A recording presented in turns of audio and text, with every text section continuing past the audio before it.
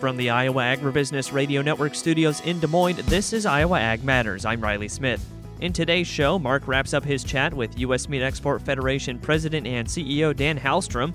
Dustin discusses the latest Iowa biofuel production numbers with Iowa Renewable Fuels Association Executive Director Monte Shaw. And I talk with Stine Seed President Myron Stine about Enlist E3 soybeans and short stature corn. Now here are your hosts for today, Mark Magnuson and Dustin Huffman.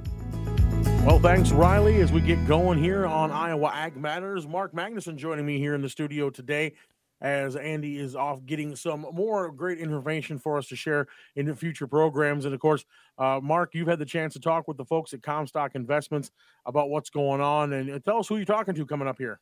Yeah, that's right. Dustin had a chance to talk about the cattle inventory report today with Joe from Comstock, and we'll have more coming up, but here is the latest on the grains. Joined today by Joe Camp of Comstock for our opening market discussion. Joe, what are we seeing taking place on the grains on this Thursday? Some overnight weakness here, not following through on what was a turnaround late in the session yesterday. We had a stronger start to the week on Tuesday to follow up somewhat of a down day Monday, turnaround Tuesday, then down on Wednesday, and then ultimately corn and soybeans up for the close. So, you know, it's similar to in the sense that we're choppy, and what we're seeing overnight might not necessarily hold. We've got soybeans back down towards their crucial low at around $12. That's support around there. We did poke below there for a couple of days last week. Wheat is back below $6 in Chicago. That's a bit of a negative here, and more pressure on demand concerns there. And then wheat kind of tagging along in between soybeans and wheat. Corn is at the moment waiting for some fresh news. We did have a daily export sales announcement finally pop up here for some corn or soybeans rather to Mexico. That's usually not something we observe on a daily basis. But it is some further sign that maybe these corn, soybeans, and even wheat have gotten cheap enough that they're going to start to generate even more export interest in the days or weeks ahead. Joe, what is the situation with South America right now, some of the progress they're making, and the weather as well? Yeah, we observe a harvest in full swing for Brazil. That's soybeans in the first corn crop. That means also that second safrinha corn is going in. For the most part, they're ahead of a normal pace, and in part that does follow from crop stress that really rushed a lot of those fields to maturity. We're seeing that yield reports are down as expected. Disappointment. Some areas of Mato Grosso reporting, farmers there, their worst crop in 40 years of row cropping in that region. It is a relatively fresh area in terms of crop production in some spots. Now the top producing state, but way off a normal average, and something we're going to have to see, I think, adjusted lower in terms of the USDA estimate come next week. A week from today, the next crop report will realize some further reductions for Brazil's crops. Still mostly more favorable in Argentina. As of late, though, it has turned drier and hotter to become somewhat of a risk point for the market. At the end of the day, we've got corn and soybean crops in Argentina that put together are almost going to double what they produced during last year's severe drought. And so that's, a bit of a headwind over the market. I think for the most part, we've priced in a bigger Argentine crop and have more to go on reflecting the smaller Brazilian number. Well, that's been a look at the grain markets and what's happening there with Joe Camp of Comstock Investments. But right now, Andy Peterson standing by. He's got his three big Iowa Ag Matters here for us. Number 3. Concern about fertilizer and the marketplace due to global conflicts, according to Josh Linville, Vice President of Fertilizer at StoneX. Well, the nitrogen sector had a little bit of a hickey here this weekend in the terms of something that, again, had no direct impact on the nitrogen markets, but it's something that could happen. And that was the attack on a U.S. Jordan base. It ended up with 3 military members dead, dozens injured. And the reason this is important for nitrogen is that it is stemming from the rebels based in Syria, and now we're waiting for the response from the U.S. And we're wondering, is this just another physical attack back on the Houthi rebels and it stays there? Is this a physical attack on them and then sanctions on Iran, and whether that will or will not include sanctions on urea exports from Iran? They're a major exporter when they're able to export. Or is there a more direct conflict in the works because Iran has been back in this group, or at least linked to it? He adds there are a lot of quote-unquote what-ifs in the marketplace right now. Number 2. The cattle on feed report is out from our friends at the USDA's National Agricultural Statistics Service. And as far as the capacity of feedlots with 1,000 head or more, 630,000 head, down 2% from December, but up 2% from 1 year ago. A capacity of 1,000 head or less was 3% higher than last month and 4% than a year ago. Placements for a capacity of 1,000 head or more during December of 2023 totaled 83,000 head, down 6%, but up 1% from a year ago. And of course, the 1,000 head or less was down 15% from November, but up 3% from December of 2022. Number 1. Looking at acres for the 2024 crop in regard to farmer intentions, and a new study from the Farm Futures 2024 group shows 85 million soybean acres could be planted this year. Jacqueline Holland, grain market analyst with Farm Futures, says usage rates are rising faster than production. They're still going to end tight because of the growing soybean crush estimates that we're expecting to see with the boom in renewable diesel demand. So that is actually going to tighten soybean supplies during the next marketing year more than soybean supplies already are. So that's a really good sign for soybean producers that even if there aren't more acres this year, the market is still going to be hungry for those soybean bushels over the next year and a half or so. Now, she also says there's a battle going on between spring wheat and soybeans, and that decision could be based on northern U.S. moisture. I'm Andy Peterson. Those are your 3 big Iowa Ag Matters. In February, we celebrate World Radio Day. Here at the Iowa Agribusiness Radio Network, we feature Iowa-centric programming with content focused on Iowa crop farmers and livestock producers who draw their livelihood from modern production agriculture. Today, the Iowa Agribusiness Radio Network offers 9 programs per day, anywhere from 2.5 to 4 minutes. In addition, the network airs a daily midday program featuring Iowa ag news and discussions called Iowa Ag Matters. We thank you for supporting the Iowa Agribusiness Radio Network as we celebrate World Radio Day in February. Well, we're going to conclude our conversation that I had with Monte Shaw as we talk about Iowa's numbers in the renewable fuels enterprise last year on Iowa Ag Matters.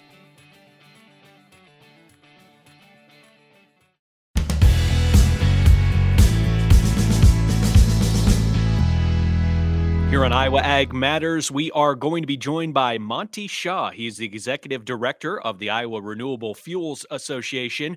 Monte going to tell us all about those latest numbers for Iowa when it comes to ethanol and what we're looking at going forward. All right, and then moving on to another topic, Monte, we got some numbers from Iowa as far as ethanol production and things like that. Tell us about what those numbers mean and what they are actually as well. For ethanol production, I think Iowa set a new record last year. With I'm sorry, I didn't have that one in front of me. I think we hit 3.6 billion gallons this year. But so overall, we ticked our margin up a little bit. We have very efficient plants, or our portion of the overall production, but it's been pretty stagnant. And that's the challenge. You know, we've tapped out the 10% ethanol markets here in the United States. E15 has been very hard to get going because of the on again, off again nature of it. And the roadblocks that unfortunately political roadblocks have been thrown up in front of that.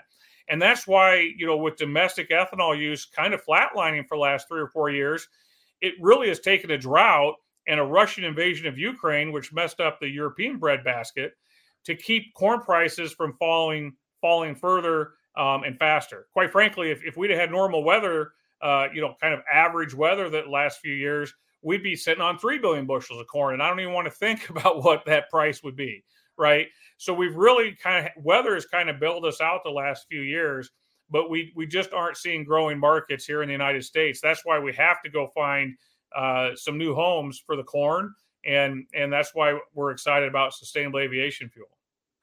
All right. Well, Monte, we thank you so much for taking the time to give us these updates and let us know what's going on. And can't wait to hear more about this as the industry continues to grow. But definitely I know the point was made at the summit that the playing field is open, and they're getting us a spot on that playing field, but it's up to us how we play it going forward.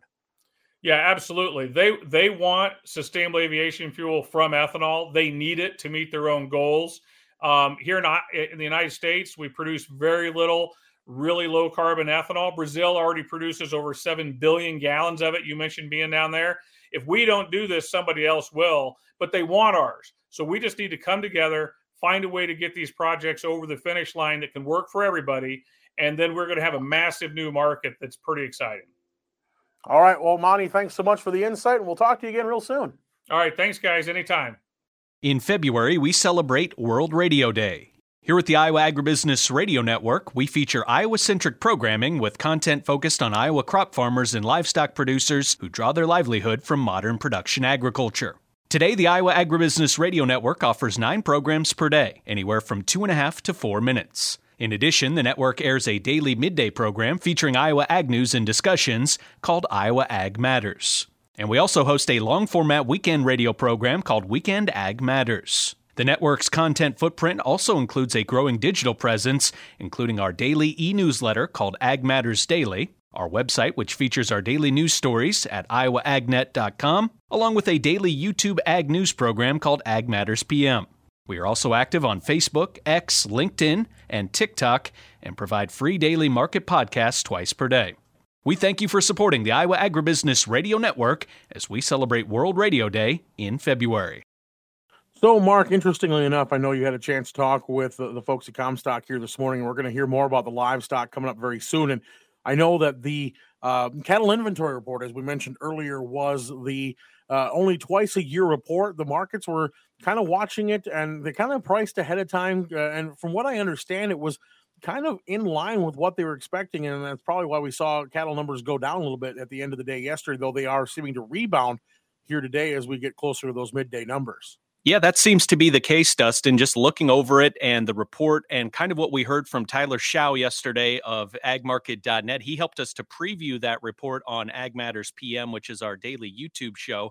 And he kind of told us where the trade estimates were going to be at. And just looking at the report from yesterday kind of did fall in line with those numbers from what we heard. So we will find out the full report here, what we learned yesterday from Joe Camp of Comstock, coming up with the livestock in just a little bit. All right. Well, we've got to have a check of the basis numbers. I'm going to have those all ready for you to go next on Iowa Ag Matters on the Iowa Agribusiness Radio Network, online at iowaagnet.com. We'll see you right back after this.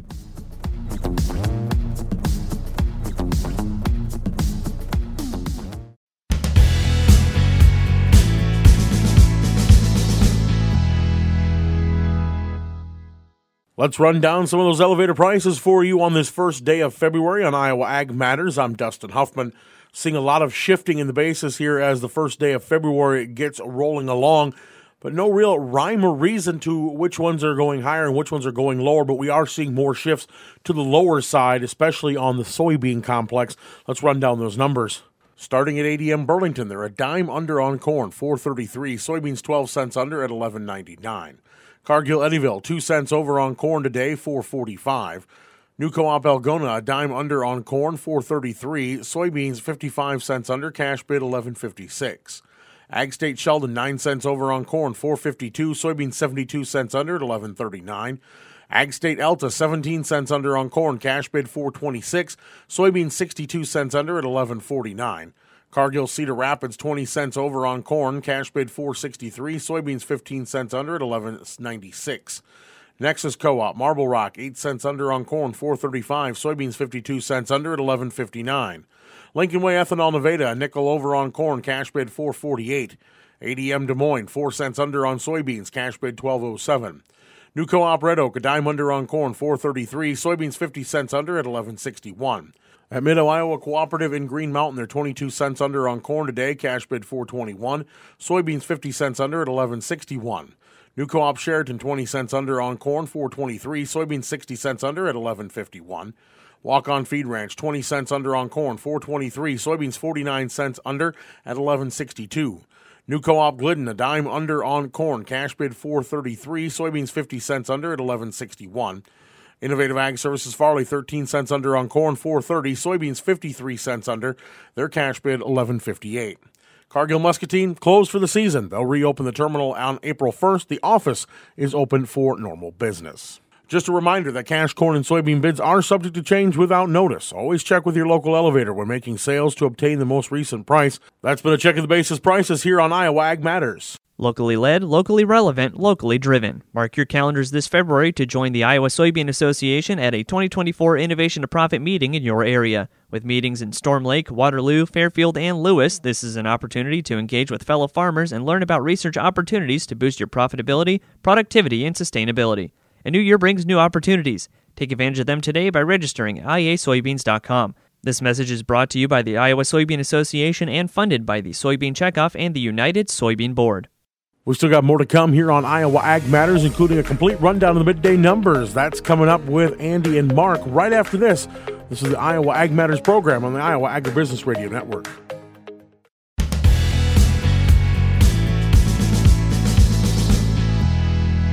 Well, of course, as 2024's growing season nears ever closer, a lot of seeds are going to be going into the ground, and a lot of folks looking at different options in their fields, including with Enlist E3 soybean traits, which are becoming more and more popular with their versatility, but also short stature corn is starting to take a bigger chunk of the marketplace.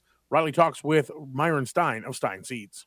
Yeah, we're getting closer and closer to planting season. Everybody's going to be thinking about their seed selections and what they want to use for this upcoming year. Tell us a little bit about Enlist E3 soybeans and just the latest on that. Yeah, so Stine's we brought Enlist E3 soybeans to the market, and we're really proud of that. And today it's about 55% of the market, that trait platform. And so we're always excited. We have an array of new material every year that comes out of our breeding program in that trait platform. So we're always excited to bring that to our customers because that gives every acre its yield potential that it deserves. And we know that Enlist E3, that's one of the big names that people think of when they're thinking of seed technology, and knowing that it's been used for a while, it's seen a lot of success. With this past year, we did see a lot of struggles, but what were some of the key takeaways, and how did Enlist perform over that past crop year? Enlist, so it's on more acres than ever before, and I think that growers experienced the ease of the use of the herbicide technology. That's the biggest thing. Easier to use and highly versatile as far as what different weed pressures you have. And I think that's been a big thing too, is like how many traits can you stack to have that wide toolbox for the kind of tackling disease, stress, and issues, because it really feels like recently we've seen about just anything you can. So I think a lot of producers really value having that stackability of those traits, right? Oh, absolutely. And Enlist E3 was really it was the first molecular stack. So the first time that you actually had one construct with all three of the herbicide traits in it. And that was a big deal because that enabled the breeding entities, and especially ours, to rapidly come up with high-performing products. And that's really what the growers want. At the end of the day, the trait platform's exciting, but if the products aren't performing, you're going backwards. And then, of course, on the corn side of things, lots of exciting things there as well. Short stature corn, still kind of a newer term to a lot of producers, and they might be thinking, well, shorter corn, what's the benefit? But we know that there are a lot of maybe not so hidden benefits, but things you might not think about. So tell us a little bit about the short stature corn and the success you guys have seen with that. Yeah, and so Stine was the originator of short statured corn, and we perfected it within our system. And really what it comes down to is we don't specifically care if it's short or not. It just happens to be that our breeding program and the selection criteria we had in that program began to bring out all these hybrids that were shorter in stature or typically smaller plant types relative to the conventional hybrids that you would see out there. Did a couple things. They gave you a product you could plant at a higher density, so you got more yield per acre, but then you also have the standability that goes with that, which enables those products to do better in like wind events and things of that nature. Well, Riley, thanks so much for that information there. Great talk with Myron Stine there of Stine Seeds. Andy Peterson's back here with his 3 big Iowa Ag Matters. Number 3. Concern about fertilizer and the marketplace due to global conflicts, according to Josh Linville, Vice President of Fertilizer at StoneX. Well, the nitrogen sector had a little bit of a hickey here this weekend in the terms of something that, again, had no direct impact on the nitrogen markets, but it's something that could happen. And that was the attack on a U.S. Jordan base that ended up with 3 military members dead, dozens injured. And the reason this is important for nitrogen is that it is coming from the rebels based in Syria, and now we're waiting for the response from the U.S. And we're wondering, is this just another physical attack back on the Houthi rebels and it stays there? Is this a physical attack on them and then sanctions on Iran, and whether that will or will not include sanctions on urea exports from Iran? They're a major exporter when they're able to export. Or is there a more direct conflict in the works because Iran has been back in this group, or at least linked to it? He adds there are a lot of quote-unquote what-ifs in the marketplace right now. Number 2. The cattle on feed report is out from our friends at the USDA's National Agricultural Statistics Service. And as far as the capacity of feedlots with 1,000 head or more, 630,000 head, down 2% from December, but up 2% from 1 year ago. A capacity of 1,000 head or less was 3% higher than last month and 4% than a year ago. Placements for a capacity of 1,000 head or more during December of 2023 totaled 83,000 head, down 6%, but up 1% from a year ago. And of course, the 1,000 head or less was down 15% from November, but up 3% from December of 2022. Number 1. Looking at acres for the 2024 crop in regard to farmer intentions, and a new study from the Farm Futures 2024 group shows 85 million soybean acres could be planted this year. Jacqueline Holland, grain market analyst with Farm Futures, says usage rates are rising faster than production. They're still going to end tight because of the growing soybean crush estimates that we're expecting to see with the boom in renewable diesel demand. So that is actually going to tighten soybean supplies during the next marketing year more than soybean supplies already are. So that's a really good sign for soybean producers that even if there aren't more acres this year, the market is still going to be hungry for those soybean bushels over the next year and a half or so. Now, she also says there's a battle going on between spring wheat and soybeans, and that decision could be based on northern U.S. moisture. I'm Andy Peterson. Those are your 3 big Iowa Ag Matters. Locally led, locally relevant, locally driven. Mark your calendars this February to join the Iowa Soybean Association at a 2024 Innovation to Profit meeting in your area. With meetings in Storm Lake, Waterloo, Fairfield, and Lewis, this is an opportunity to engage with fellow farmers and learn about research opportunities to boost your profitability, productivity, and sustainability. A new year brings new opportunities. Take advantage of them today by registering at iasoybeans.com. This message is brought to you by the Iowa Soybean Association and funded by the Soybean Checkoff and the United Soybean Board. Well, we had some interesting turnarounds in the marketplace yesterday. In fact, cattle had a rough go even before the cattle inventory report came out after the final bell. We did see the markets kind of play in anticipation for what was going to happen, and it pretty well stayed according to what they thought was going to happen. But again, grains have been having some struggles. I know early this morning it was a lot of red on the screen. Mark and Andy are going to tell you what's going on with those grain and livestock numbers next as they give us a complete rundown of the middays here on the Iowa Agribusiness Radio Network. This is Iowa Ag Matters.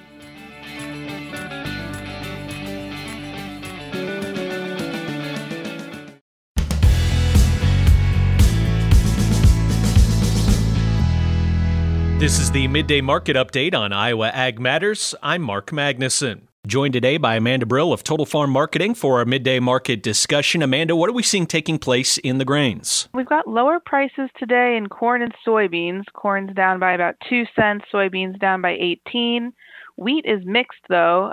Chicago wheat's up 4 cents and Casey's down 2. Not a whole lot of fresh news. Export sales were in line with expectations for corn, a little bit on the higher end of expectations, and for soybeans, not very good, a marketing year low. There was a flash sale of soybeans to Mexico this morning, but export sales are kind of the news today. And that pressure on the prices, Amanda, is it just strictly the South American situation and just still counting on big crops from that part of the world? I think that's the main reason. I mean, we're going to be seeing likely a larger crop than last year from South America in both corn and soybeans. And it's hard to get the markets to rally when they're starting to harvest. There's been some estimates that Argentina's crop might be increasing, and then Brazil's decreasing a little bit, probably ends up offsetting each other. That's the latest on the grains. Here's Andy Peterson with more livestock news. Here are the in-depth livestock numbers. At midday, we start daily estimated cattle slaughter estimates, 127,000 head, 1,000 more than a week ago and 4,000 more than a year ago. Choice and select boxes are both lower, the spread widening just a little bit on low movement, or light movement, I guess you'd say. 68 loads of choice boxes selling, down $1.53, $294.54. Select is off $288, $284.17 on 18 loads of movement, the spread widening to still a very narrow 1037. As far as pork numbers go, daily estimated slaughter totals coming in at 491,000 head. That's 2,000 less than a week ago and 3,000 more than a year ago. Cash markets. Let's start by wrapping up yesterday's trade for comparison purposes. Barrels and gilts, producers sold on a carcass basis. Negotiated purchases, pretty good run, 6,300 head. The weighted average price sharply higher, up 316 to 62.56. Formula purchases, the weighted average price finishing at 72.14 on 160,000 head of sales. So that market was up about 40 cents. As far as what's happening at midday here today, we see the numbers not available due to confidentiality issues and packer submission issues. So we will catch those tomorrow. Hi, my name is Ethan Smith, and I've been a certified crop advisor in Iowa for about 6 years. The Iowa CCA program is valuable to me because it helps keep me informed on new topics and research around the industry, including soils, insects, diseases, and much more.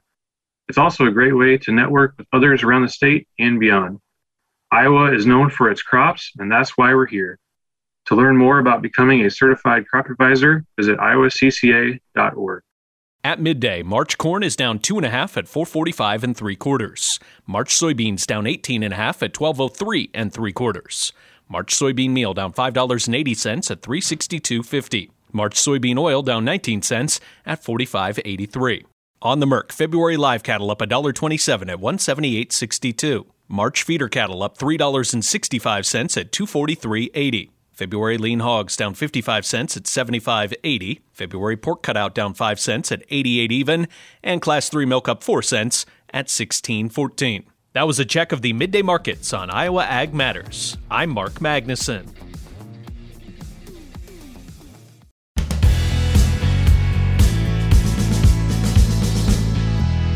And we're going to get back into the livestock side of things as Mark continues his conversation with Joe Kemp of Comstock Investments. Find out what's going on with those cattle and hogs. Here's we go. Get going today. Joe, let's switch over to the other side of the ag marketplace in the livestock complex. A lot to talk about with the cattle as we got the cattle inventory report yesterday. What were we expecting to see in that report, Joe, and what actually transpired, and did it line up? Sure, that cattle inventory report, an important one. It only comes out twice a year.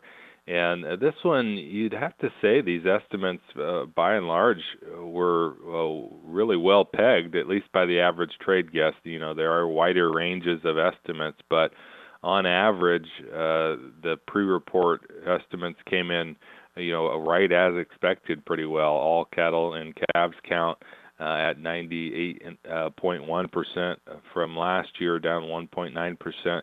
There were some more bullish revisions to last year's numbers that make these overall counts even lighter than had been anticipated. You've got that all cattle and calves number, the lowest at its lowest level since 1951. Beef cows as tight as we've seen them since 1961. You have a calf crop that's down 2.5% again here from last year. You have really no real sign that heifer retention is picking up right away here, and so it's not only a look back of what we've got, in terms of the influence of herd contraction to this point, but it is partially a look ahead of what is still going to be a tighter year here and some time before we can really gain any traction on herd rebuilding.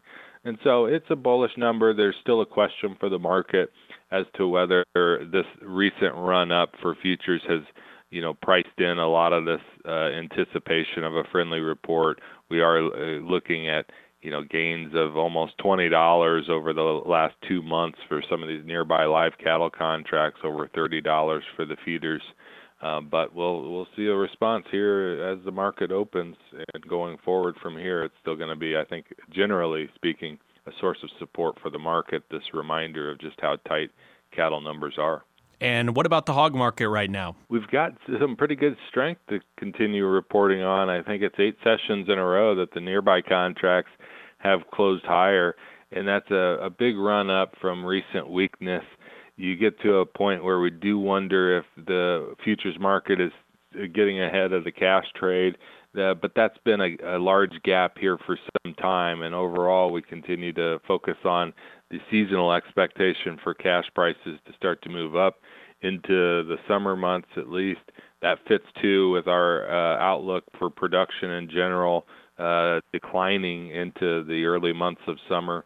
So it's a friendlier market, again, maybe one, though, similar to what we speak of with cattle, that has us questioning if it's been played out. In February, we celebrate World Radio Day. Here at the Iowa Agribusiness Radio Network, we feature Iowa-centric programming with content focused on Iowa crop farmers and livestock producers who draw their livelihood from modern production agriculture. Today, the Iowa Agribusiness Radio Network offers 9 programs per day, anywhere from 2.5 to 4 minutes. In addition, the network airs a daily midday program featuring Iowa ag news and discussions called Iowa Ag Matters. We thank you for supporting the Iowa Agribusiness Radio Network as we celebrate World Radio Day in February. Well, Mark Magnuson will continue his conversation with Dan Halstrom, actually wrapping it up here next on Iowa Ag Matters from the Iowa Agribusiness Radio Network.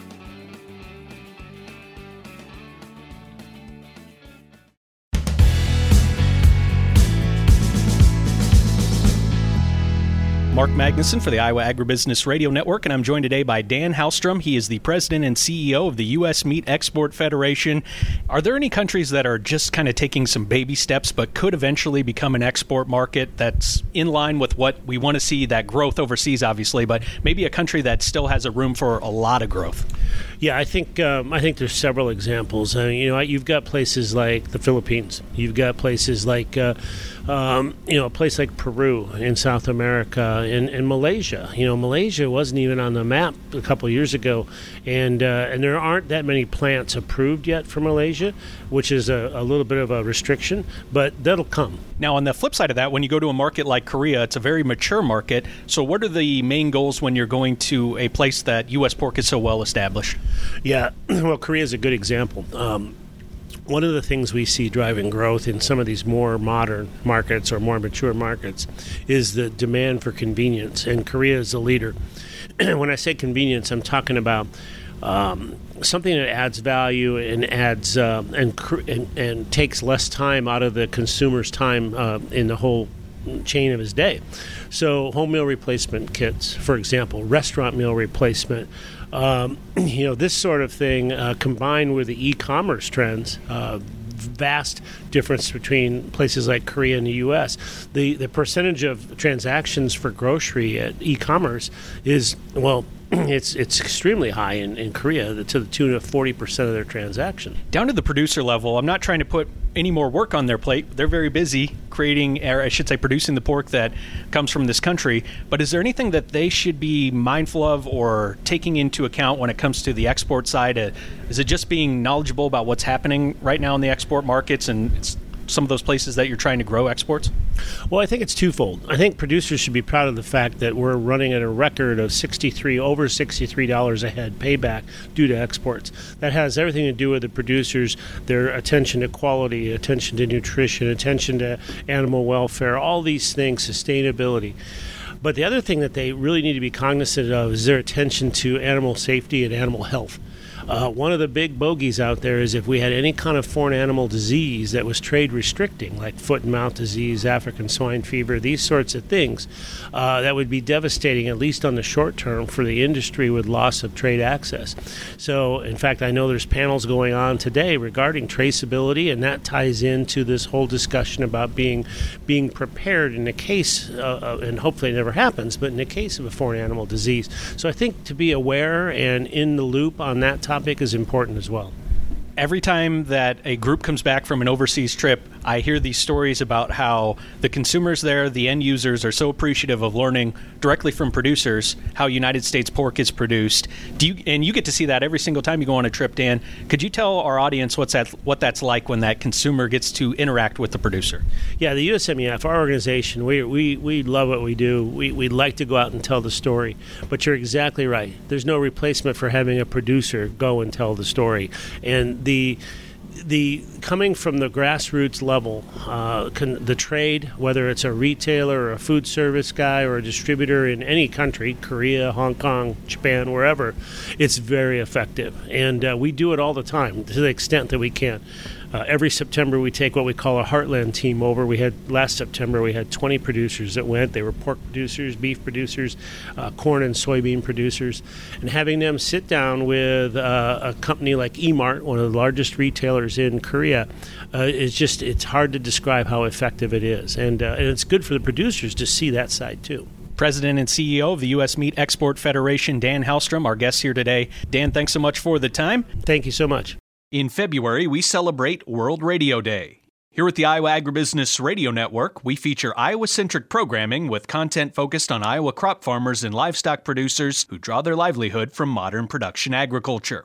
Today, the Iowa Agribusiness Radio Network offers 9 programs per day, anywhere from 2.5 to 4 minutes. In addition, the network airs a daily midday program featuring Iowa ag news and discussions called Iowa Ag Matters. And we also host a long-format weekend radio program called Weekend Ag Matters. The network's content footprint also includes a growing digital presence, including our daily e-newsletter called Ag Matters Daily, our website, which features our daily news stories at iowaagnet.com, along with a daily YouTube ag news program called Ag Matters PM. We are also active on Facebook, X, LinkedIn, and TikTok, and provide free daily market podcasts twice per day. We thank you for supporting the Iowa Agribusiness Radio Network as we celebrate World Radio Day in February. Well, we are at the end of another busy show here at Mark. We've covered a lot of ground and really was fortunate to have Monte Shaw really break down the sustainable aviation fuel market beyond just what it means for the industry, but also relaying it in a way that gives Iowa farmers a way to understand what this could mean for the future of their corn markets and what that could mean going forward for the industry as a whole in this state. Yes, Dustin, I really enjoyed your conversation with Monte. I think he made a lot of very interesting points. And like you said, it could have big implications for the state of Iowa going forward. And future of renewable fuels, of course, is something that we are always watching. So another, like Dustin said, jam-packed show today. Thanks so much for listening. Thanks to Dustin. Thanks to Andy Peterson. Thank you to Riley Smith. I'm Mark Magnuson for Iowa Ag Matters.